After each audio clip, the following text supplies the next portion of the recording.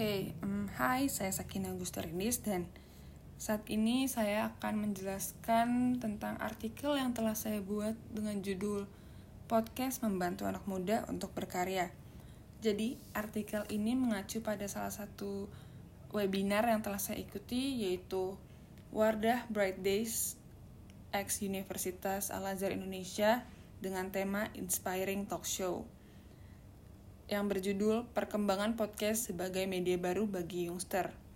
Jadi dalam webinar ini ada beberapa narasumber, yaitu Citra Diah Prastuti yang merupakan pemimpin redaksi KBR, ada juga Adi Prasetya yang merupakan Deputy Editor-in-Chief Berita 1 TV, dan juga ada salah satu dosen Universitas Al-Azhar Indonesia, yaitu Yuri Alfrin Aladin.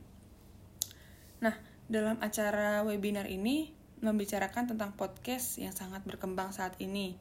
Karena menurut salah satu narasumber, yaitu Citra Diah Prastuti yang merupakan pemimpin redaksi KBR, ia memulai karirnya di radio. Nah, saat ini kita sudah hidup di zaman digital. Kita juga sudah sangat bergantung dengan smartphone. Dan semakin meningkatnya perkembangan teknologi, maka KBR juga beralih dari radio ke podcast. Nah, saat ini kan ada Spotify yang akan membantu untuk mengembangkan podcast agar orang-orang mudah untuk mengupload karyanya. Nah, dulu nih, sebelum adanya Spotify, kebanyakan hanya orang Amerika saja yang mudah untuk mengakses podcast. Karena orang-orang sana banyak menggunakan produk Apple dan di dalamnya sudah terdapat aplikasi podcast. Sedangkan di Indonesia hanya sedikit yang mengetahui tentang podcast di dalam Apple tersebut. Nah, jadi kita juga bisa mengambil bagian untuk mendidik orang dengan pengetahuan dan juga ide baru kita dalam mendorong kemajuan masyarakat. Nah, salah satu media yang bisa kita gunakan adalah podcast ini. Kalau tadinya podcast hanya digunakan untuk tujuan hiburan, kini podcast juga dapat digunakan untuk tujuan berbagi ilmu. Atau juga berbagi cerita, bercengkrama dengan orang-orang di sana gitu. Nah, pada saat pandemik ini, juga podcast menjadi salah satu solusi yang baik karena proses produksi yang lebih sederhana dan fleksibel membantu tim produksi untuk tetap bertahan memproduksi konten. Seperti anak-anak muda sekarang banyak membuat konten-konten di podcast seperti konten cerita, konten berbagi cerita-cerita yang seru gitu.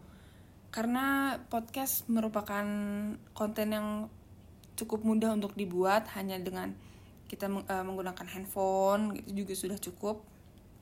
Nah,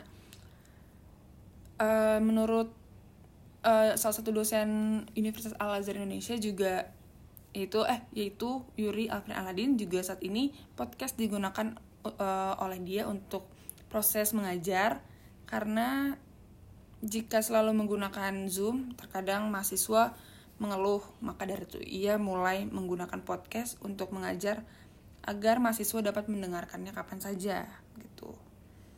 Nah, menurut Adi Prasetya, media saat ini memiliki banyak perbedaan dengan media yang dulu. Perbedaan yang paling terlihat adalah karena media saat ini dapat dilakukan secara dua arah, yaitu saat halayak dapat menjadi bagian dari informasi, bukan hanya penerima informasi. Nah, pada saat pandemik ini tepat banget untuk anak-anak untuk membuat konten yang mudah dan fleksibel gitu. Nah, produk audio podcast juga makin diminati oleh masyarakat belakangan ini.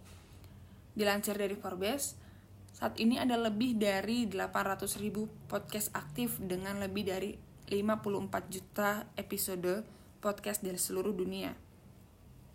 Podcast memiliki ruang yang jauh lebih sepi dan tidak terlalu kompetitif daripada blog. Jika ingin memulai podcast sendiri dan menjadi konten kreator yang muda, inilah saat yang tepat. Dan Mbak Citra juga menambahkan bahwa anak muda sebagai content creator juga harus menghasilkan konten yang baik dan memenuhi syarat jurnalistik.